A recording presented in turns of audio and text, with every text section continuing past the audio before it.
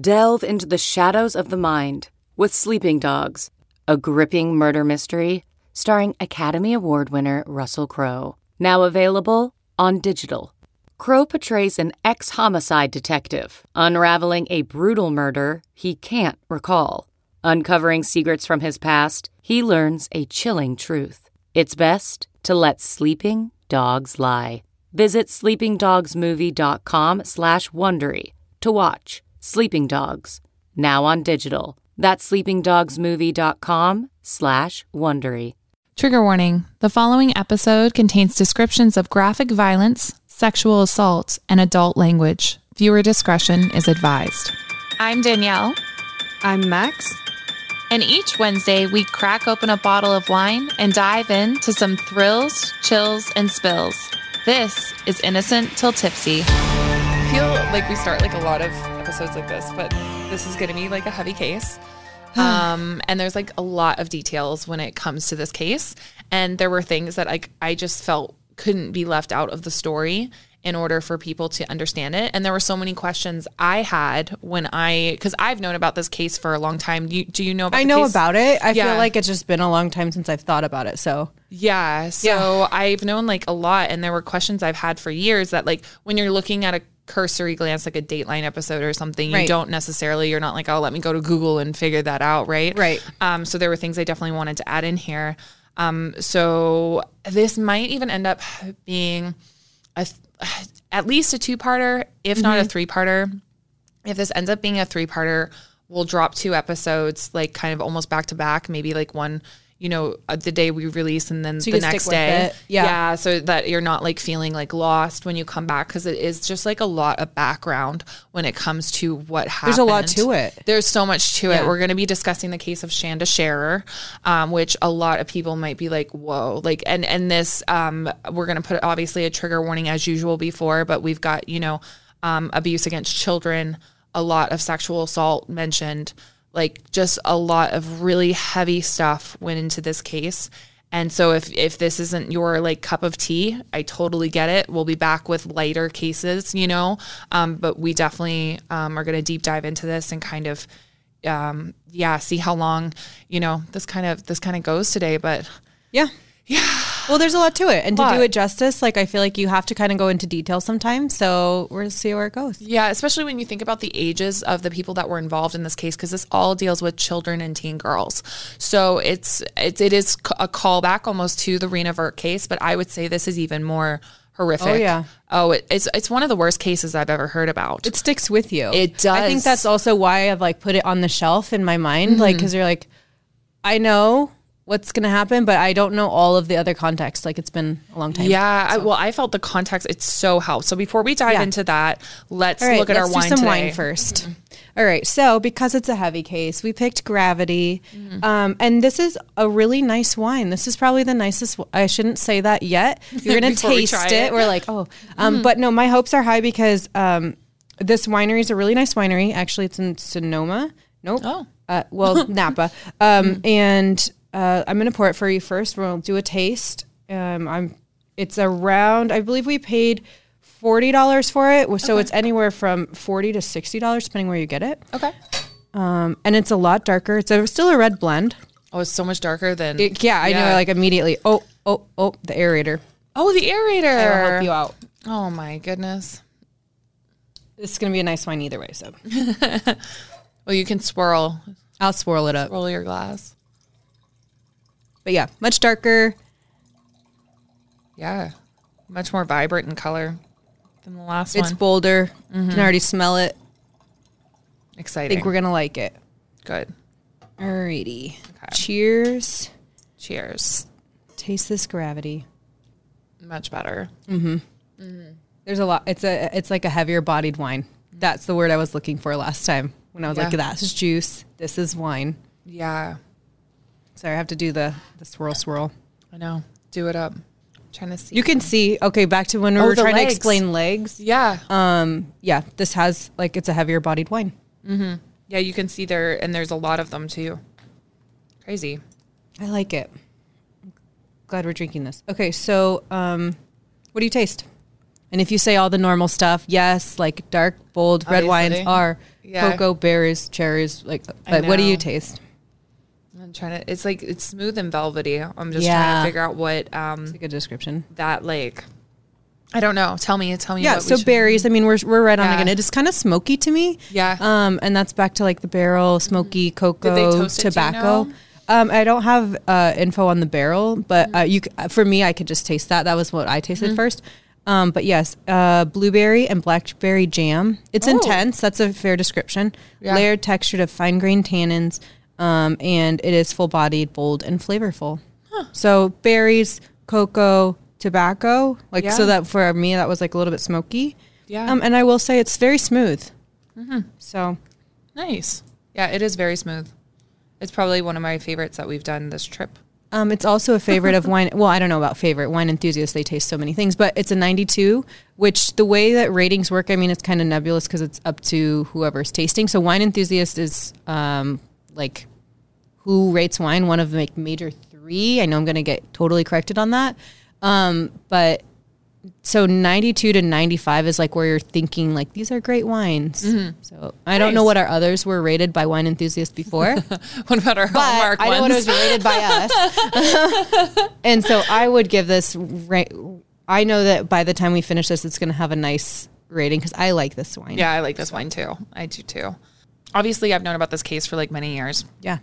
I start my research. At first, I like to usually listen to something or watch something on it. Okay. And then I like to watch a couple other things. So either like I'll watch a Dateline and then I'll watch something from like The Time. If it's a older one like this, like with the Menendez brothers, like I talked about them on my TikTok. So like watching something about them nowadays is a lot different from watching something about them way back in the day. And that's kind of the same as this case, because this case does talk an awful lot about the LGBTQ community.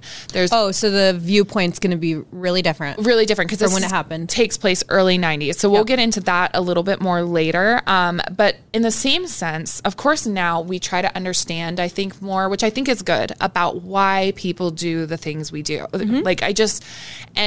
That's important to me. I but like it's interesting to me to look at why these crimes happened and what was the cause of them. Mm-hmm. I found a lot of people would start this story with Melinda Loveless, and Melinda Loveless is a murderer. Right. So it's like the typical, like when you go to Google and you Google this crime or anything about it, it's the criminals that come up first versus the victim. And it bothered me. It just didn't sit right with me because, yes, Melinda had a horrible upbringing, and we will go into that later, but I don't think we should start with that. Right. So Shanda Sharer was born June 6, 1979. Her parents divorced when she was a toddler, and afterwards her mother remarried and moved her to Louisville. Now, she was a very active student. Like, she was one of those, like, school spirit girls, you know what I mean? Mm-hmm. And she went to a private Catholic school. It was called St. Paul's School. In private school, her grades soared. She was a cheerleader. She was into volleyball, softball, Girl Scouts. Like, she was very active. Active girl, yeah. She was also one of those people with just a magnetism to them. Do you know what I mean? She could have a conversation. She could, like, draw people to her. Yeah, she was always just very outgoing and everything. Talk to a stranger and, like, no issues. Gorgeous girl, too. Her photo kills me. Actually, let me show you. Oh, my God. She's really cute. And how long was she in private school, or did she change schools? For most of her life, I believe she was in private school. She would change into public school, and we'll talk about that in a second here. Which shows did you watch on this? Because, this has been covered by a lot of different shows and books and media. So what did you use? I consumed a few podcasts. And then I also looked at a few people that covered her on YouTube. And I did watch, I believe it was a Dateline or a 2020 episode, but I did that like a month ago. So I can't remember. It was one of the like generic, like Girls That Kill kind of like show, right? Yeah. And it was more focused on like, how could these teen girls commit this murder, you know? And then I read a book, part of a book. I shouldn't say I read the full thing. I got to about halfway through. But it was about, I honestly will talk a little bit more about the book later, but the book was published in 1995. So again, that viewpoint. Coming from a woman who is becoming open about her sexuality, it's a hard read for someone that's a part of the LGBTQ community because it's very dated. Yeah. And its views about, we'll talk about how they talk about the girls. He talks about the girls in it. And I felt very like stuff you wouldn't say nowadays, you wouldn't hear nowadays is said in it. So you just have to, if you read it, it's very interesting. His book is called Little Lost Angel. It's by Michael Quinlan.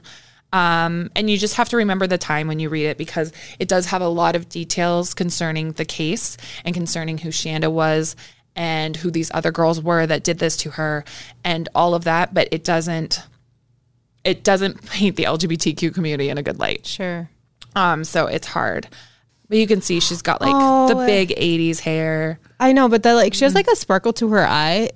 Do you know what I mean? Yeah. Like it's a really cute photo. Like you can just tell that she's like very warm. Yeah. She's very personable, it looks like. Yeah. Mm-hmm. And she looked older than 12 too. I know. I would say. Well, because the 80s hair too, it's hard for me. I'm like, that's a high school photo. No. And she's got her makeup all dolled up too. Yeah. So a lot of hairspray. And she would love to hear us say that because she wanted to be older. Mm-hmm. She even wrote in her diary before she started a new school that like she wanted to like pass herself off as 13. But she was like, oh, my mom's not going to like go along with that. So when you're 12, like 13 seems like you're coming of age. Yeah. And she just turned 12 too that spring. So she was like, I'm kind of like stuck with that. Right. She really cared about fashion, obviously, and her appearance too. Yeah. Her mother would say Shanda would spend hours in the bathroom prepping herself, and she would use so much hairspray because remember back in the day, so that Aquanet, the whole bathroom would be like lacquered by the time that Jackie got into to like get herself like ready, you know. But when her mother divorced again, they would head to New Albany over in Indiana in 1991. So this is about Jackie's third marriage. She wanted to enroll Shanda at the private school there called Our Lady of Perpetual Help. However, their divorce tuition was way too much. Yeah, that's like a private Catholic school. Yeah. Yep. Yeah, so she couldn't afford it. Because of this, Shanda would be enrolled in Hazelwood Junior High. Hazelwood had twice as many students as St. Paul's did. Public school, yes. And Shanda was very nervous to start, and so was her mom, kind of. It's got to be a shift. Mm-hmm. Like, there's like a different streetwise, I don't know, just anywhere you are, like public school versus private school. It's like a different ballgame. Yeah. And she, like, worrying about whether she'd make friends or not, but, like, she made friends before, you know, at all of her other schools. So this wasn't her first shift, you know, at all. It was just a shift into, like, the public school, you know, demeanor.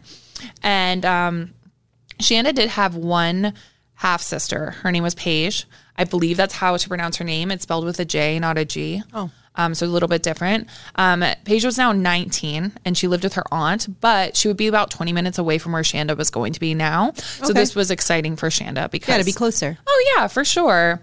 And since she wanted to be older. I'm sure she looked up to her. Oh, yeah. And on that same note, she would call her mom and her roommates. So it kind of shows... Her roommate? Yeah, her roommate. Oh, my gosh, that's so cute. So it just shows how close Jackie and Shanda definitely were. Yeah. So Hazelwood Junior High, there's a lot of players in this game. A lot of players. And at times, because it's so, like, immature at times, it feels honestly like a game. You're just like, what in the heck? Some of them are 14, 16, and 17. So I was like... Wait a second. From 12 to 16, that's a big gap. That's what I'm like. I'm like, why would a 16, 17-year-old be hanging out with a 12-year-old? I mean, she sounds like she acted older. Like she's not like 12, like playing with like, I don't know what was cool, like Cabbage Patch. Yeah. She's like got her Aquanet, like she wants to be older, but still that's a big gap. Yeah, huge gap. So for literal years, when I would take like cursory glances at this case, I would like wonder that, but then I like forget that question. And in researching this case, I couldn't figure it out anywhere. I like went everywhere, and it wasn't until I read Michael's book that I saw that the schools, the high school and the junior high, sat like in front and behind of each other. Oh, so they're like right next door. So you're like kind of mixed in a sense when you're like arriving at school, leaving school, like you see each other and everything. Yeah. So it makes sense that they were all kind of like intermingling between each other, right? like, I can't tell you how many Google searches I did on that. And I was like, oh my God. And when I finally read that sentence in his book, I was like, there it is. That's why. Because it's like, why? I can't understand. So Shanda's first day at school, she came home with a glow on her face. She'd met new friends. She had awesome new teachers. She loved the school and she could wear her own clothes. Oh yeah, that'd be different. Yeah. That'd be different for her. So she was like loving it. And Jackie was so relieved because she was like, okay, we're doing good here, right? And then within that week, Jackie would get a call from the principal telling her that her daughter had been in a fist fight. Oh, yeah, because she's the new girl. So it's not all smooth sailing. But also, like, this is something that had never happened. That's totally out of character. Yeah. Yeah. So it was shocking, you know, to Jacqueline. And sure enough, when Shanda got home, she had a big gash on her face, a bump on the back of her head. Like, she had been in a fight. Ugh. So Jackie asked her to explain. Yeah. And she said, so one girl, you remember when, like, in high school, you used to get people to break up for you with your, like, significant other? You'd be like, go tell them. Yeah. I'm not breaking up. You break up with them. So this one girl. Handle it. Yeah. This one girl asked Shanda to take the ring that her boyfriend had given her. So, like, so middle school. Yeah. Back to the boy, you know, and break up with him for her. Shanda did this. He was upset. He wanted to speak with his girlfriend, and Shanda was like, can you just, like, take the ring back? So this starts like a loud argument, and all of the kids are kind of like paying attention at that point. Then Amanda Heverin came over. She was dressed, she's very much like a tomboy, you know, like much like different style than Shanda for sure. Okay. And she comes over and she's like, what's going on? Like, this is my cousin. Like, what are you guys talking about? Oh, the boy that's getting dumped? Yeah. And Shanda tried to explain, but before she could explain, Amanda had like chest bumped her. And then it's on. Yeah. Shoot. Attacked her. Yeah. So both of them were put into detention, like in school detention. Mm-hmm. Pray tell, what is in school detention? Dude, you just go and you like sit in a classroom. I got in school detention. Yeah, like it's like, shouldn't we be learning? But no, you just, I don't know, my in school detention was public school in school detention. You just go and you sit quietly in a classroom and like teachers give you menial crap to do. Like, all right, you're going to do a worksheet. Yeah, like you should probably go back to class. I don't know. I had after school detention. Oh, after school, because I'm wondering if like in school detention is like no, it's like during school. Sometimes they like pull you out of class. They're like, you were bad. You have to sit here. You're like, punishment would be to go back to class. That's what I'm thinking. I'm like, what is like in school detention? I had to wipe down lunch tables before. Yeah, I mean they like put you to work sometimes. That's so weird. I didn't do anything terrible. Just normal middle school stuff. Weird.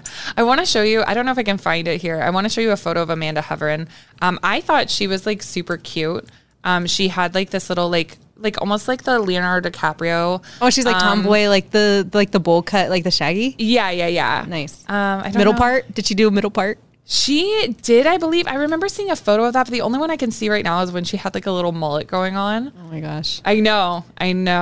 Okay, well, this is the one with like the mullet, but there's the photo that I was thinking of. Oh, like doesn't she look like a little like Leonardo DiCaprio? Yes, like in the face. Yeah, for sure. So like I can vibe with that. So Shanda and her end up in school detention, right? And at first they're like Amanda's mad, and she's even gone and told her girlfriend because she's actually dating a girl named Melinda Lovelace who is 16. So Amanda's 14, Melinda's 16, and she told Melinda, she was like, this girl, like I hate her, like blah, blah, blah, blah. She's got me in school detention. Oh yeah. She's got to tell her older girlfriend. Yep. Yeah, for sure. So, but Melinda would be quite shocked when all of a sudden all Amanda talked about was Shanda. Because she went from like enemies to besties. Yeah. Because now they're in school detention together for like a week. And they're like partners in crime, kind of like, hey, we were hanging out like in school detention. Yes. Yeah. So Melinda is like, okay, I need to know what's going on here. Mm-hmm. So she was in high school. You're 16, so not in the same school. But I feel like they kind of are because she ended up in the same detention as them, which is weird. I was like, how do they? Yeah, that's what I was going to ask. Like, how do they have? Like, I feel like it must be like a merged school. Like, isn't it strange? It's a strange schooling situation. Yeah, that's not how my schools were set up. Either that, or she like dropped a couple grades, but like, or like, you know what I mean, failed out a couple grades. Yep. Yeah, but I'm not sure if that's the case or not because I couldn't find anything like confirming or denying they would probably say that. Yeah, but she ended up in detention after she purposefully was late so that she could see like what was going on between these girls. She could go and inspect the situation. Yes. That's weird. Yeah. Well, to be fair, well, not. No, I mean that the detention is shared is strange. Well, I mean, this is kind of weird too because that's like a little bit controlling, and you would find out that like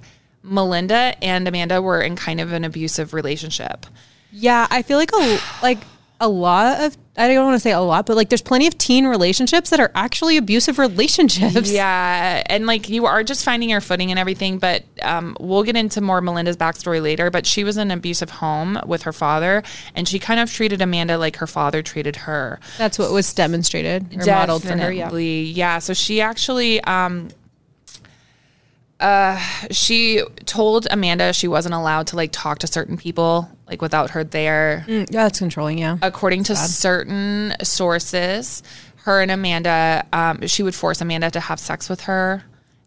It's really bad at times. Yeah. So that it's like so uncomfy. So not really in the greatest of situations. And Melinda was super pissed at the end of that detention time when Shanda and Amanda like were leaving it together, like laughing away, you know, and everything. Too close. Too close. Yeah, she'd feel threatened. Yeah. And right off the bat, she noticed that Shanda was a very pretty girl. And what's so weird to me is how much all these sources would focus on all of these girls' beauty. Because Melinda is often talked about by how beautiful she was, even by a 50-year-old detective that would deal with her later. That's creepy. The only thing I can chalk it up to is like in high school, middle school, like so much of your status on the social ladder and who you're dating and who your friends are is like based on your outward appearance, maybe? Yes. So they're like, you're in this group, you're in that group, like... Oh, you're a beautiful one. Oh, you're a tomboy one. Like it's your like, think of the Spice Girls. You know what I mean? Like it's like, oh, you're the sporty one. Oh, you're the posh one. Oh, you're like, I don't know. That's the only reason. Yeah, because it's just like weird to me. I mean, yes, she was a pretty girl, but I don't think that it's like, I don't know. I just she's 16. That's where I'm like, too, for sure. I'm like she's 16. Like, yeah. Anyways, so Melinda would soon find a note from Shanda to Amanda telling Amanda that she was cute. Melinda said to Amanda, just tell that little girl we're together. We've been together 2 years and just leave it at that. She's like, break it off with Amanda. Like this friendship's too close. Sorry. Yeah. Break it off with Shanda. With Shanda. Friendship's way too close. Too close. But like already we know Melinda is aware she's dealing with a child. Yeah. Shanda is 12 years old. You just called her a little girl. Just want to make sure everybody knows. Very noted that she's aware that this is a little girl. There was a note from Amanda to Shanda on September 13th. It read, I have a question for you. I know this may sound dumb, but do you like girls? There's a lot of talk in later, like now, well, not now, but like in later, more like 1990s, 2000s. Coverage, yeah. About Amanda pressuring Shanda into this relationship. While I do think Amanda loved the attention of having two girls vying for her in high school, I mean, honestly, like what person wouldn't in high school want people attention? Tons of attention at them. I don't feel like I got that vibe from any of their notes or anything like that.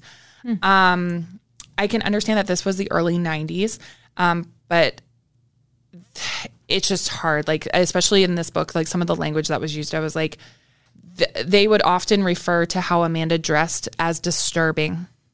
Because she dressed like a boy? Because she dressed like a boy. Yeah, so it's that like 90s viewpoint of like you were disturbed or you're like a deviant. If you're, yeah.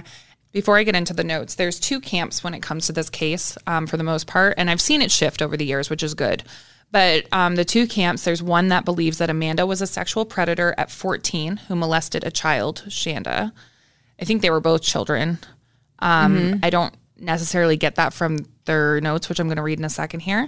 And then there's those like myself who believe that Amanda was a secondary victim in this whole mess. And that, yes, at times the relationship was unhealthy. This whole thing was unhealthy. Yeah. Like their friendship's unhealthy. Yep. I don't deny any of that. All of these friendships are unhealthy. But I just don't feel like it's that easy as cutting Amanda into like the villain. Right. And Shanda was 12. So like a lot of people throwing labels on this situation. It's that seems so premature to throw like labels on this. Yeah. Shanda's a child. She doesn't know like her sexuality yet or anything like that. Even to label Amanda as a predator seems like premature, because she's not an adult either. She's not like an 18-year-old after a 12-year-old. Right. They're 14 and 12. Like, I just don't vibe with that. No. I don't think you'd even say that about a boy with a 14-year-old boy with a 12-year-old girl. Like, it just doesn't, it's weird to me. The whole thing is weird. It's because of the outcome.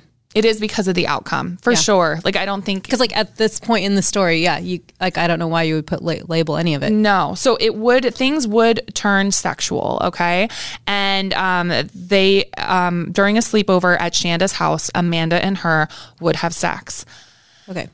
And obviously, Shanda's mom did not know that there was, this element to their friendship, right? So, the next day after that weekend... in the book, he says this would have been a traumatic night for Shanda, obviously, to these notes. Let me read you these notes and you tell me, okay? Yeah. So Amanda wrote to Shanda, I had a really great time with you last night and I'm looking forward to more. Please don't cry anymore, okay? Love, Amanda. The next letter was from Shanda to Amanda. Amanda, I loved last night too. I want more too and always. I want what we had last night if you want. Love, Shanda. Mm-hmm. So I don't know why she was crying, the no more crying.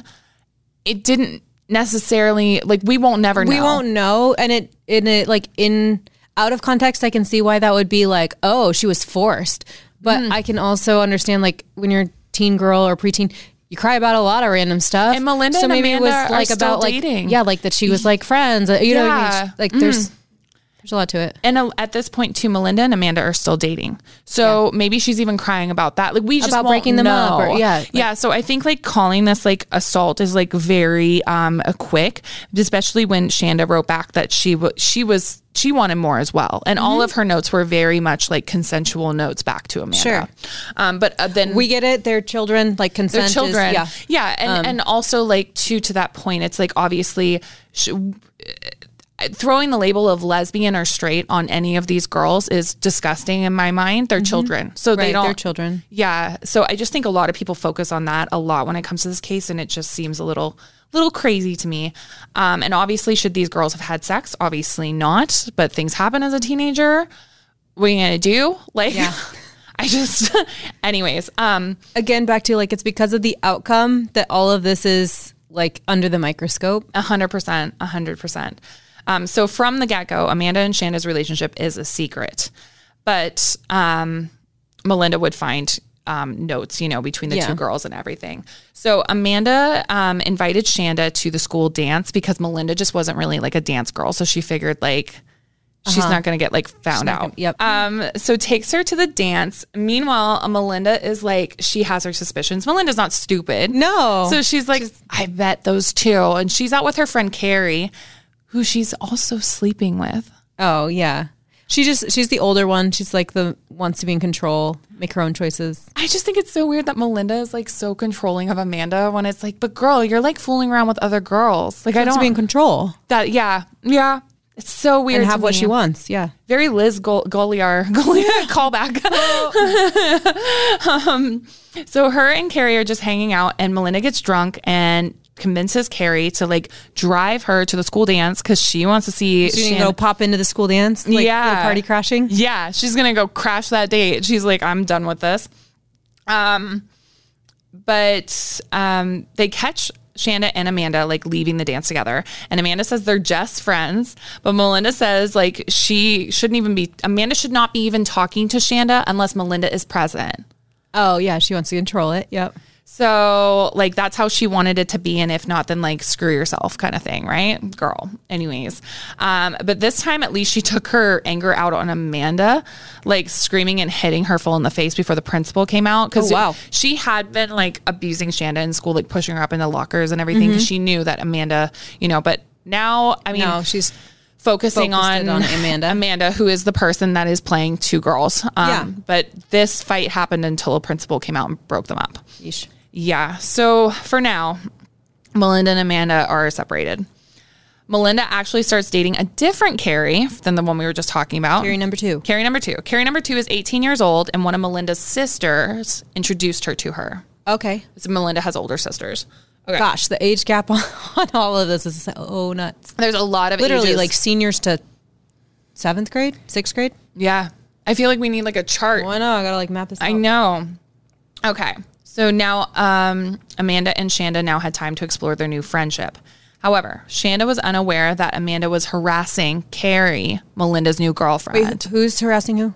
Amanda's? So who's Amanda is harassing Carrie, Melinda's new girlfriend. New Carrie. Yep. Yeah. Okay. So Shanda soon told her mom that she had that girl that she'd had that fight with in the first week. Yeah. They're friends now. So like, she's just detention friend is now friend. Friend. And Jackie's like, don't like that. So yeah, Jackie's like, this girl seemed like bad news, Shanda. Like, I don't really want you hanging out with her. Mm-hmm. And Shanda's like, but mom, you know, like, don't you always say give people second chances? And she was like, I get that, but I don't want you hanging out with her. Sure. Can't blame her. Yeah. She's been in multiple fights. Yeah. So no. So she was like, okay, she agreed not to see Amanda anymore. Steve and Sharon, Shanda's father and stepmother, did not know about this like rule that she was no longer allowed to see Amanda. Gotcha. They took Amanda and Shanda to the school's harvest homecoming. Oh, yeah. She's like playing both parents. I've done that. Oh, it's totally fine. Yeah, don't worry about it. I used to do that with my grandparents when they would come over. I'd be like, oh, no, mom lets me do this. Yeah. Don't worry about it. And then mom would come home and be like, I do not let her do that. Yeah. So both Steve and his wife were concerned about the disturbing way Amanda dressed, but they were more concerned about her cocky attitude. So Amanda was very like polite and everything, but she was very like full of herself and had like a swagger to her, right? And so they were a little concerned about that because they're not like you gotta nip it in the bud, like when you're a teen. I mean, like every parent's like, no, check yourself. Yeah. So Melinda would soon hear rumors though that the girls had been together at this harvest thing at the school. Another dance. No, it was like a little like. Do you remember those like harvest festival things that they used to do at school? Gotcha. Okay. Yeah. So it was like almost like a date she'd gone on like with the parents like supervising and everything, right? Yeah. Everything's a date. Yeah. With parents, right? So Melinda soon heard rumors that the two girls had gone to harvest together, right? And Amanda told her, no, we didn't. Like, I don't know what you're even talking about. So she's lying to Melinda. She's trying to hide it. We never would have gone there. And even though they were broken up, Melinda got a friend, Christy, to call Shanda, convincing her that she was Amanda's friend. So like, oh, she's like, yeah, pretend you're Amanda's friend. Give Shanda a call. Check it. See what the story is. Yeah. Got Shanda to talk about how she had gone to the harvest homecoming with, yes. So this enraged Melinda, but finally she was mad at the correct person, Amanda. However, Melinda then hatched a plan with Christy to teach Amanda a lesson. That's the friend that called Shanda. Yes. Okay. Yes. Christy. Sorry, there's so many players, so please keep asking. So Christy knew some boys who could drive them to Amanda's house because obviously they didn't have cars. How old's Christy this time? I don't know. I didn't write it down. Oh. I'm sorry. I would imagine she's about Melinda's age, though. Yeah, because she's Melinda's friend. Yeah. So Christy did know some boys that could drive them to Amanda's home because, of course, they can't drive. Christy would then go to the door to get Amanda because she wouldn't have gone like with Melinda, right? Yeah. And then while Melinda hid in the back seat until Amanda was in the car when she would pop up and grab her, and then they would drive to some secluded place where they would beat her up. Mm-hmm. This was the plan. Okay. Gotcha. The night that this was supposed to happen, there's some snags in this plan for Melinda. Christy wants to get high. Okay. Mm-hmm. So she goes to these boys' house where they can get cocaine, and she pays for this with sex because they don't have any money. Wait, what? I know. It just like fast leaped. times. Okay. Yeah. We're like, I can't drive. Can we go get cocaine and have sex? Also, like, speaking to the 90s, this guy that wrote this book was so judgmental of this. And I'm like, I'm pretty sure Christy's still a teenager. So I don't know, like, where are her parents? That's who I would like to talk to. Where are your parents? Yeah, where are your parents? And why is this okay in your eyes to do this? So Christy got too high and she couldn't go. And so Melinda's pissed that they can't go do this like to Amanda.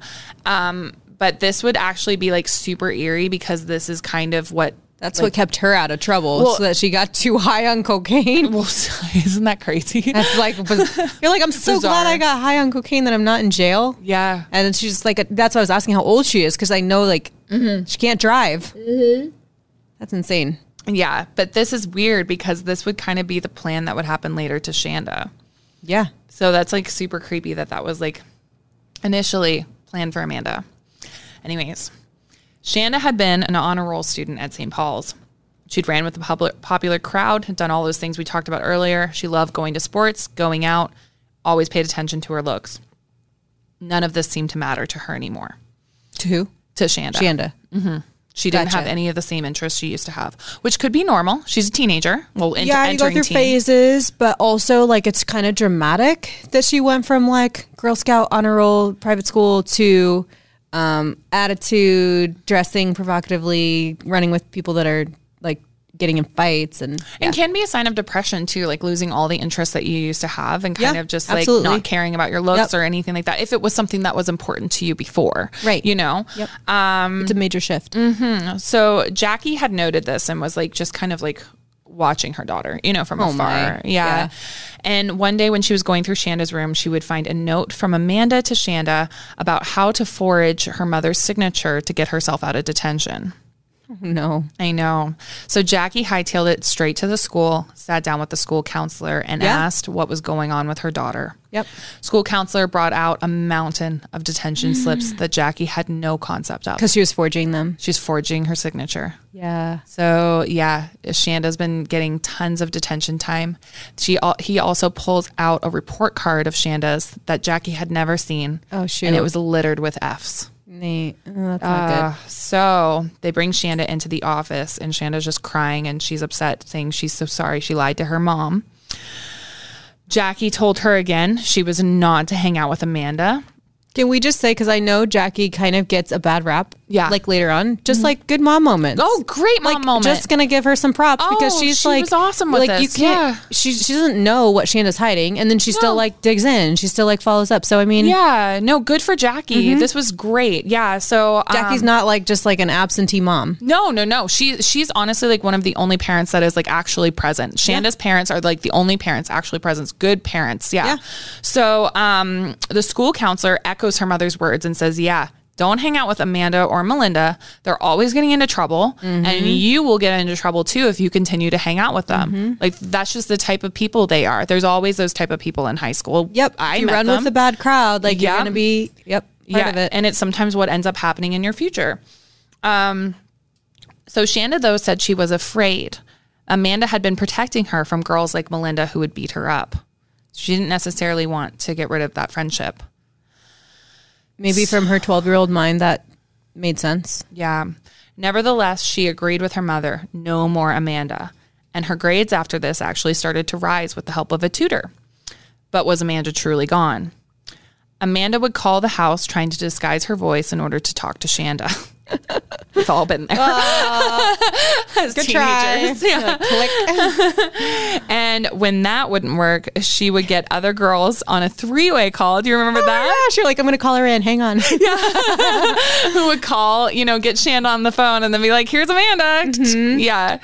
Sorry, side note. And your parents are like, get off the phone. I'm trying to use the internet. It's so true. The one line. Like, I'm waiting for a call. Get off. Now, all of this seems a little intense, though, if Shanda was truly trying to get away from Amanda. Yeah. However, Shanda didn't know how letters worked. Shanda thought you just put a letter in the mail and it went off, forgetting about a stamp. Stamps. Yeah. Oh. So a love letter would be found in the Scherer family home mailbox by Jackie. Because she was trying to... It was like email? No, snail mail? Yeah, snail mail a love letter to Amanda. Yeah. And inside this letter was a school photo of Shanda. And on the back of the photo, it said, Amanda, I miss you. I will always love you no matter what happens. I miss the touch of your soft body. Oh, yeah. She's 12, so this is kind of like her first love, maybe. So this was the first thing, though, that made Jackie realize her daughter had had a physical relationship with someone. Yeah, that'd be horrifying. Yeah. So initially she reached out to Amanda's father, who Amanda was being raised by. I don't think her mother was in the in the picture. told him that Shanda had been getting into a lot of trouble, and every time she was in trouble, it was connected in some way, shape, or form to his daughter, Amanda. He said he didn't understand why every girl that hung out with his daughter, the parents didn't want their daughters having anything to do with her. And then this is what Jackie said. Well, Mr. Heverin, and this is a quote from the book I read on this. Okay.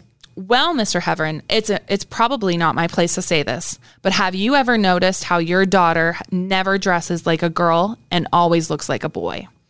He looked at me and said, yeah, I've asked my daughter if she was a lesbian and she told me no, so I don't know what else to do. I told him maybe she needs to be around her mother more. I told him that she needed to dress like a girl and act like a girl. He said he'd tell Amanda to stay away from Shanda. Oh my God, it's so cringeworthy because sexuality's like intermingled with this behavior issue. And it's no, your child has behavior issues. Like sexuality is not the issue. Yeah. And it's this calling this dad and being outing his daughter to him. Like it's so, you just wouldn't see it nowadays. And so, or also, if you did, it would be she's outing her. I mean, she is, but the dad knows that she's probably a lesbian. A lesbian, yeah. Mm-hmm. It's just bizarre. The suggestion to be like, she needs to spend more time with her mother. And dress like a girl. This is going to fix her sexuality and fix her behavior. Yeah. This is the wrong issue. No. Wrong and I get solution. It. Jackie's upset, obviously. Power to her. Like, your daughter should not be hanging out with Shanda because there's behavior issues because they're getting into trouble. Yes. And that's what she would say later. Jackie would say later that it didn't matter to her what sexual orientation Amanda was, just that she stay away from her daughter. Yes. Shanda does better when she's focused on school. Yes. But that was a horrible and weird way to say that to him. Yes. It was a different time. Also 90s. It was a different time. It's the 90s. I'm not excusing it, but it was a different time. But it's oh my God. Jackie would also contact her husband and his wife, Sharon, for a family meeting to get down to the bottom of what was going on with Shanda. Finally, those parents are talking by the way, she's not supposed to be hanging out with Amanda. Yeah. No more of that. Mm-hmm. So she also tried to invite Amanda and Mr. Heverin to the meeting. However, Mr. Heverin changed his phone number and I can't blame him. He's like, yeah. Yeah. I would be I'm dealing with my daughter. Please don't worry. But to this point, he ended up contacting a juvenile probation officer later in life who, because of finding notes from Melinda to Amanda and vice versa that were of a sexual nature. Yeah. And he had the probation officer reach out to Melinda and tell her never to contact Amanda again or she could face harassment charges. So he kind of did the same thing. He's in a similar situation of hey, an older girl's harassing my daughter, or getting my daughter into trouble or leading my daughter down the wrong path. So. Yeah. So he would kind of do the same thing. It was just honestly at this point, this is just a mess. It's just a little misguided and misled. Yeah. It's a mess. Everyone's angry. Yep. Yeah. And there are reasons to be Everyone angry. Just needs to focus on school. Stay in school. Stay in school. Don't do drugs. So back to the Scherer family meeting. So they questioned Shanda for hours. I'm not a parent, so I don't know if this is the correct way to do this, but sitting your daughter down in front of her stepmother and her father, I just feel it's so weird to be questioning her about any kind of relationship she was having. I feel that's the times. Family meeting or something we're gonna sit down and talk about this. Because they were trying to get her to confess to this physical relationship with Amanda. And I'm I'm so uncomfy just thinking about that. But then again, I'm not a part of their family, so I don't know how their relationship was. I mean, sexuality aside, I guess if it were a boy, you'd that line of questioning, just knowing where your kid's at, what they're doing, I guess. I don't know that you do it as... maybe they're trying to co-parent and family. Yeah. Yeah. Be more why would it just be one parent's job, maybe? Yeah. I hadn't thought of it that way. I don't know. Yeah, that's a good way to look at it. Shanda insisted for hours that her and Amanda were just friends. She then went up to bed. After she went up to bed, the adults discussed moving her to Our Lady of Perpetual Help, that school that Jackie had wanted to have her in originally, new private school. To separate them at school. Yes. Shanda was absolutely devastated when she learned that she was going to be transferred back to a private school. Melinda, on the other hand, happy dancing. Oh, yeah. She's good. Got rid of her. Oh, yeah. All her troubles, about to walk right out the door. Yep. Now, Shanda had transferred at this point, and Melinda soon caught wind of a plan to sneak Shanda into the school dance after she transferred these schools. Yeah, because if you don't go to the school, you can't go to the dance, right? Yes. So while she's in the parking lot, Melinda jumped out at her, screamed at her, and told Amanda, who was there at the time, to tell Shanda to leave. Amanda did just that and told Shanda to leave. Now, there's mixed reports at this point in time that Amanda had already told Shanda that she was in danger, that like Melinda wanted to kill her and that they couldn't be public with their relationship. So I don't know if that was like her, I don't know, doing something like that. She's like kind of playing, she's playing both sides. She's definitely playing both sides. She's not doing anything right. Like, I'm right. not. Yeah. I mean, so if there is truth to that, that's like so sad because it was preventable. I just don't want to say that I know that 100% because I read that on like a blog thing and I'm like, I don't know if that's true or not, but it is interesting if Amanda was like, no, Melinda like wants to beat you up and like, maybe kill you. You got to stay out of here. Yeah. Mm-hmm. So, Amanda did tell Shanda to leave the dance and Shanda left in tears. A note from Melinda to Amanda shortly after the incident on November 26th. Amanda, yes, I think we should at least talk this out. If you have noticed, all these uncalled for fights have been because of Shanda. Yes, I'm hurt and pissed at you. I can't believe you. You better straighten up your act, Missy. I'm sick of hearing and seeing a Shanda. I think we should let me cool off because I'm still let down with you. You have not shown me no improvement yet. Shanda is not gone. You haven't gotten rid of her. It's your problem, not mine. Until her name in writing is off of your shit, I'm not going to hang out with you and your problem. I'm real mad at you. I feel like I need to cry. I want Shanda dead. Love, Melinda. It was normal until the end. Okay, and it wasn't normal, but it was like teen angst. Like, and then I was like, Jesus. So the killing of Shanda Scherer is in the first stages of being discussed. Well, yeah, I mean, that's not okay to like. You can't say that. No. Melinda soon asked a friend named Crystal what the best way to dispose of a dead body was. Okay. Yep. Now we've crossed from teen to no. We talked about this with premeditation. Yeah. It's just that's not normal. That's not okay. That's bizarre. And when you hear teens talking about this, yep. And then this is the thing too. Someone in one of the episodes I watched or listened to, someone had said, "Well, I feel like nowadays, if like teenagers are saying they want to kill someone or something like that, there's enough mental health out there that they would feel like they could come to someone." Case of Aiden Fucci, Tristan Bailey just happened. He'd been saying for years he wanted to kill someone. Yeah. He now has. Yep. It's not just a joke, and it's not something people report for some reason. It's not taken absolutely serious. No. Yeah. Not at all.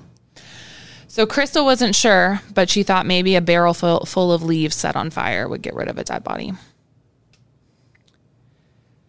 Anybody asking about dead bodies is like way past the point of red flag. Like just saying like, I'm so mad I could kill her. Like, no. Yeah. Not normal. So Amanda telling Shanda to leave was Shanda's last straw with that relationship. She was done. She'd already made new friends at her school, and she was getting back into her old habits. Amanda telling Shanda to leave was Shanda's last. So like Amanda telling Shanda, you better leave this dance after Melinda. She publicly embarrassed her. Yes. Yeah. So that Shanda was like, oh, fine, I'm done with you. Don't want anything to do with you. Yep. Yeah. Already starting a new life. So she's getting back into her old habits, fighting with her mom in the bathroom about bathroom time, socializing, shopping. Had already started to see a boy at this new school too. So back into her old ways, right? Yeah. This devastated Amanda, who at this point was still trying to contact Shanda. Walk away. Lines crossed. Yeah. And then that is crossing like a boundary. If someone doesn't want anything to do with you, leave them alone. Yes. But then again, you have to think Amanda's only 14. But then again, you also have to think Amanda's 14. Stop. Like, someone should have told her this is inappropriate. You can't harass someone into a relationship. And the thing is, it's so backward and misguided and abusive when people are like in teens in those relationships are like shoving someone away in order to get them to pursue them. Yeah. So like, I know that seems really backwards of Amanda to be like going after Shanda still, but sometimes in teen relationships, that was like the objective. Sure. Like, look at Melinda's like, I'm going to be with Carrie. I don't want you. And then it's like to make Amanda jealous. Yeah. So that she will want her. Yeah. I mean, yeah. It's really misguided. It is. So Shanda soon told her mom Amanda's tricks of trying to contact her with that 3-way call system with another girl on the phone. And she told her if any girl called the house, just ignore the phone call because Shanda didn't want to talk to Amanda. Yeah. So unfortunately, though, Amanda was not the only one still thinking about Shanda. Oh, no. On the night of January 8th, 1992, Melinda Loveless was invited to her friend Lori Tackett's house. She invited Melinda to a punk heavy metal concert that was going to happen on the 10th, that Friday night. Lori Tackett's 17. And at this point, Melinda Loveless is 17 now as well. Yep. To me, adults almost. Yeah, because it's so close to 18 and because we know what happens. Yeah. And I remember me at 17. Like, I felt like a little miss. Like, anyways. You can graduate 17. Yeah. I mean, you can be out of high school. Yep. They weren't, but yeah, it's old enough. Yeah, it's amazing because we talk about like the age gap between all of these girls, and it really is like, I mean, you know, you look at it and you're like, okay, so 12 to 17, that's only like 5 years. But when you think about your growing stages as a teenager and how you are morphing into a literal young adult, it's a huge age difference. A psychologist would totally agree. It's like a huge difference. It means the world. So Melinda agreed to go to this concert as long as the evening included a stop at Shanda's house, a girl that Lori had never met. So Lori's like being dragged into this a little bit. She's never met Shanda. Yes. Yeah. But get this. Lori was game to do whatever Melinda wanted to do. Because, see, Lori had been friends with Melinda and a few other girls from this punk rock scene that they were in. She had recently polarized the entire group with her own actions. See, Lori came from this deeply religious home. Have you ever seen the movie Carrie with Stephen King? Like by Stephen King, like Stephen King's real Carrie? Yeah. Yes and no. Not in full. No. Well, do you know Carrie's mom in it? Like the super religious mom that like locks her in closets and shit when she does things against the Lord. That's Lori's mom. Oh, wow. Very similar from what I understood from reading everything. It was kind of like an abusive religious home, you know? So Lori, of course, as any teen does, went back in the system. She rebelled. She didn't go into the system, but she rebelled. Yeah. No, I just mean rebelling. Oh, rebelling against the system. Yeah. So she totally rebelled. She's like, fuck you. I'm going to go to the occult. She starts dabbling in witchcraft, all sorts of, you know, and then the 90s too. That was like such a thing, like the satanic panic of the 90s. And like, you're wearing your black Jinkos. Oh yeah. Listen to your Marilyn Manson and your Nirvana and your ripped jeans and your grunge. And 90s. Yes. So Lori, that's Lori, right? And she had told many people that she was destined to kill someone one day. Lori was trying to kill someone? Yeah, she was destined. She's destined. She's destined to kill someone. Oh, she's really hard. Oh, hard it's girl. Like really horrifying knowing, but yeah. And sometimes during her like occult stuff, she'd just like go into full on trances and like be seeing ghost people around. So the girls are like, Lori's a little strange. Like there's some things that are like not normal here. Because as teenagers, like normally you may be like one way with your friends, like, oh, she's hard, but like you come back to kind of like a middle ground, like around friends, family, school, like, but Lori's pushing the boundaries. Oh yeah, she's definitely pushing the boundaries because she's like, there's always that like, exactly. You hit the nail on the head, that middle ground. But this polarization had made her eager to get back into any of the girls' graces, especially Melinda, who Lori was attracted to. Lori's gay as well. But she felt like Melinda would never look at her that way because Melinda was just way too pretty for her. So there would be 2 other girls that would join them on this evening of the concert that they were going to. Hope Rippey, who was 16, and Tony Lawrence, who was 15. And whose friends are they? How they get brought into this again? So Tony and Hope had been friends since kindergarten. You're getting ahead of me. Oh, sorry. And Hope, against her parents and Tony's better judgments, was friends with Lori. So that's their tie. They're friends with Lori, not Melinda. Right. Okay. So Lori's into Melinda. Yes. And these are friends of Lori. Lori's. Yes. So the reason Tony was like kind of against Lori, this is like so many people. Lori. We'll try to put photos up or something if you're watching us on YouTube. I'm so sorry. There's 4 girls. But the reason Tony was kind of against being friends with Lori was Lori had recently shown Tony how to numb the pain by cutting. But But Lori had cut too deep and she ended up in the ER that night. So this was obviously scarring. Yeah. And scary. So Tony was like, there's some red flags. Like, Lori's not that cool. Maybe we shouldn't hang out with her. Yeah. So all this to say, looking at these connections, none of these girls going to this concert besides Melinda have ever met Shanda. Yeah, they have nothing against Shanda. No, none of them know who Shanda is. They're just like one following the other. Yes. Those girls following Lori, following Melinda, who has a thing against Shanda. Yes. So on the night of January 10th, 1992, it's the night of the concert. Lori, Hope, and Tony had all piled into Lori's new car that her father had purchased for her for transportation to her new job. Lori's car. Lori's car. Father just bought. They headed to Melinda's house after grabbing fast food and stealing various items from a Walmart in Madison. Good times, girls. Oh, Jesus. Jeez. Lori asked Hope, have you told her about it yet?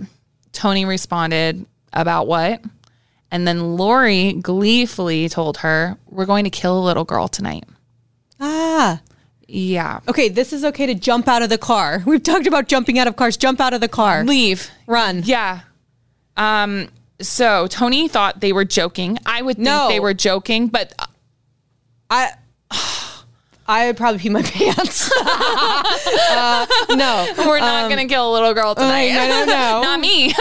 Take me back to the fast food place. Yeah. So Tony would say she thought they were joking. Before arriving at Melinda's house, though, they stopped at the ruins of this old stone house in the woods. It's like this mansion, and it's known by locals as the Witch's Castle. Mm-hmm.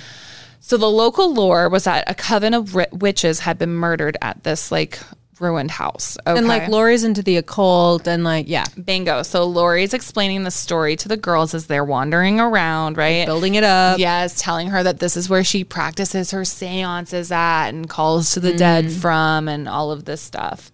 About a half hour after wandering the grounds, the girls made their way over to Melinda's, where this scene was sickening. Like, it was like any time you're going to get ready with your girlfriends. Yeah. Like, that's what's so weird about it. So they're trying on clothes. They're primping You're just their hanging hair, out, listening to makeup, music, doing your makeup. exchanging clothes. Yeah, like doing all those girly things. Yeah. So they're having a great time. And then Melinda brings out a knife that she says she's planning on scaring Shanda with. Oof. Yeah. So I feel like all the girls are very much aware of what the kind of plan for the evening is, just like how this was what she was going to do to Amanda just like a little while before. She already had like kind of thought this through. Yeah. Shanda's at her father's house, Steve. Okay. And she's there for the night. She's been getting ready for a birthday party that she's been impromptu invited by her friend Michelle. Fun. And it's a boy's birthday party. Oh my. I know. So at her new school, right? So like Yeah. Like these are like new friends. Yeah. Mm-hmm. Yep. So Shanda's getting ready when she hears a knock at the door. I feel like she probably thought this was Michelle at that point in time because Michelle was actually going to come over and like help get ready. But she goes to answer the door. She beats her father there and everything. And she sees two girls she doesn't know standing at the door. So she's like, and the girls say, is Shanda home? Well, and they don't even know Shanda. Yeah. And so they don't even know that that's her. Yeah. She's like, I am Shanda. Like, what do you want? And it wasn't what they wanted. It was what Amanda wanted, they said. They said, according to them, Amanda needed to talk to her and tell her something. So this did pique Shanda's interest. And we all want to know what our ex wants to say to us. Yeah. So she was like, she's like, well, I'm going out to a party right now. Like, I can't. But she said, why don't you come back later around midnight and bring Amanda with you? And then I could sneak out for a little bit, right? Because she's like, my dad's up right now. Like, I can't, no one likes Amanda here except for me. So not allowed. Yeah. Come back later. The girls realize this isn't going to work because like Amanda is not in on this plan at all. Amanda does not know this is happening. So they just turn heel and leave. So Shanda's just standing there. So when they get back to the car, it's Tony and Hope that end up back at the car. And Melinda's pissed. And they assure her that their plan of scaring Shanda Shara that evening. Like she said, we can come back later. Yeah, it's just delayed. We're going to go to the concert. We're going to have a good time. And then we'll come back to Shanda's. So don't worry, you know.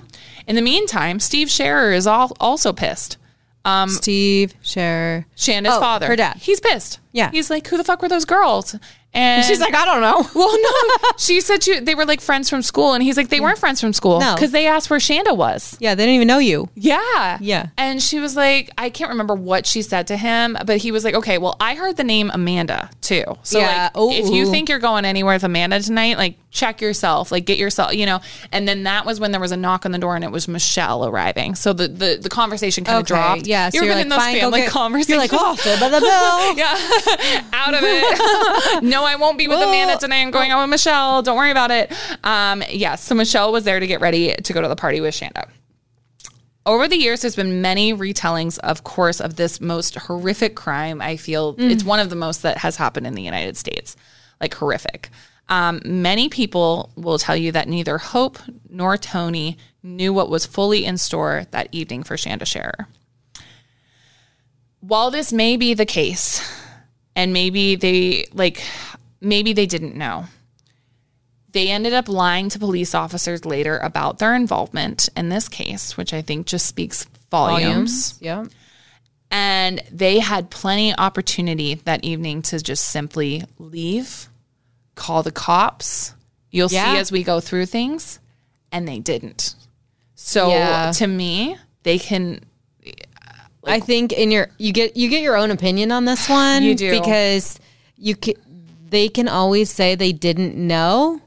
And I mean, they didn't have a crystal ball, but these red flags, like if you can't read the writing on the wall that you're like hanging out with the wrong people that are mentioning like dangerous, like, but even behavior's escalating. Yeah. So. But even if have you been in the situation where you're a teenager, you know, you shouldn't be hanging out with these people and you just feel like you're kind of like stuck along with the ride because you don't want to seem, you don't want to be like but even in that situation, you'll see there's moments when Tony and Hope have the opportunity to get help and they don't. Yeah. And then that's the most disturbing part about this. Yeah. Because it's like you had countless opportunities to get an adult involved, to call the police, to do something, and you didn't. And then that's where I feel you take the blame. That's where your responsibility lies. lies. That is your responsibility. Yeah. Yes. So just wanted to start, pause and say that there. I feel they're just as culpable for what would happen that evening as Melinda and Lori were.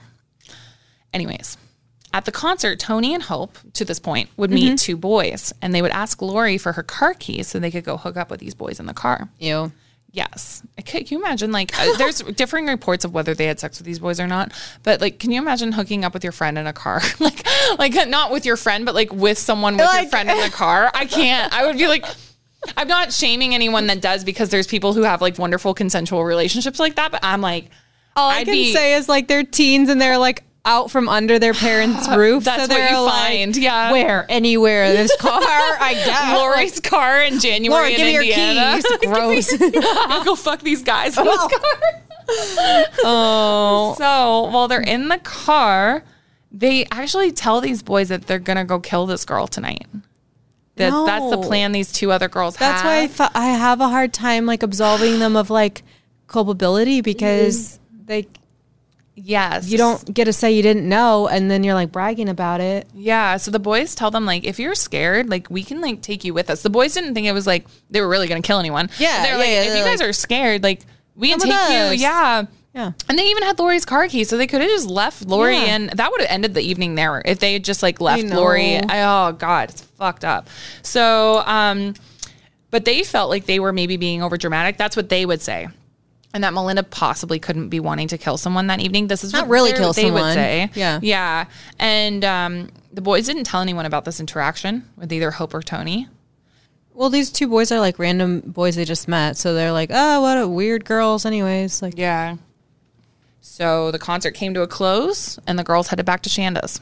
I feel like now is a good time for us to just step away for a second. We're going to be dropping both of these episodes. I feel like it's so important to just know that I looked at this for a long time trying to figure out what there was to shorten the story, and you can't. Not with this one. If you want to watch the Dateline because they jump in. Yeah. And no offense, cool, cut it to an hour. But I like how we've gone through the the background because there's so much to it. And I always like to just understand, I'm like, how the fuck did we end up where we end up? Because we are like, the next episode is going to be very hard to listen to. This morning I was reading through it and I cried. So it's really like, it's hard. It's a horrifying case. It's heartbreaking. And it is. And it's mind numbing because you're like, how did these teen girls end up doing this? Like there's literally like, there's no comprehension to it because you can't comprehend it. You can't make sense of it. You can't. Right. You can't. We'll see you tomorrow. There's so much more to cover. We're going to really deep dive into what ended up happening to Shanda Sharer the night of January 10th, 1992. Don't miss it.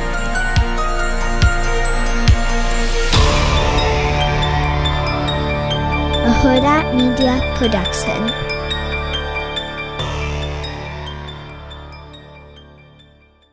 Audible is the destination for thrilling audio entertainment. Allow your imagination to be piqued by stories that are brought to life through captivating sound design, eerie soundscapes, and dynamic performances. As an Audible member, you'll be able to keep your heart rate up month after month because you can choose one title a month to keep from the entire catalog, including the latest bestsellers and new releases. If you're in the mood for a shocking psychological thriller, check out None of This Is True by Lisa Jewell. Embrace brand new exclusive thrillers from best-selling authors who are guaranteed to keep you gripped. New members can try Audible free for 30 days. Visit audible.com/thrill or text thrill to 500-500. That's audible.com/thrill or text thrill to 500-500.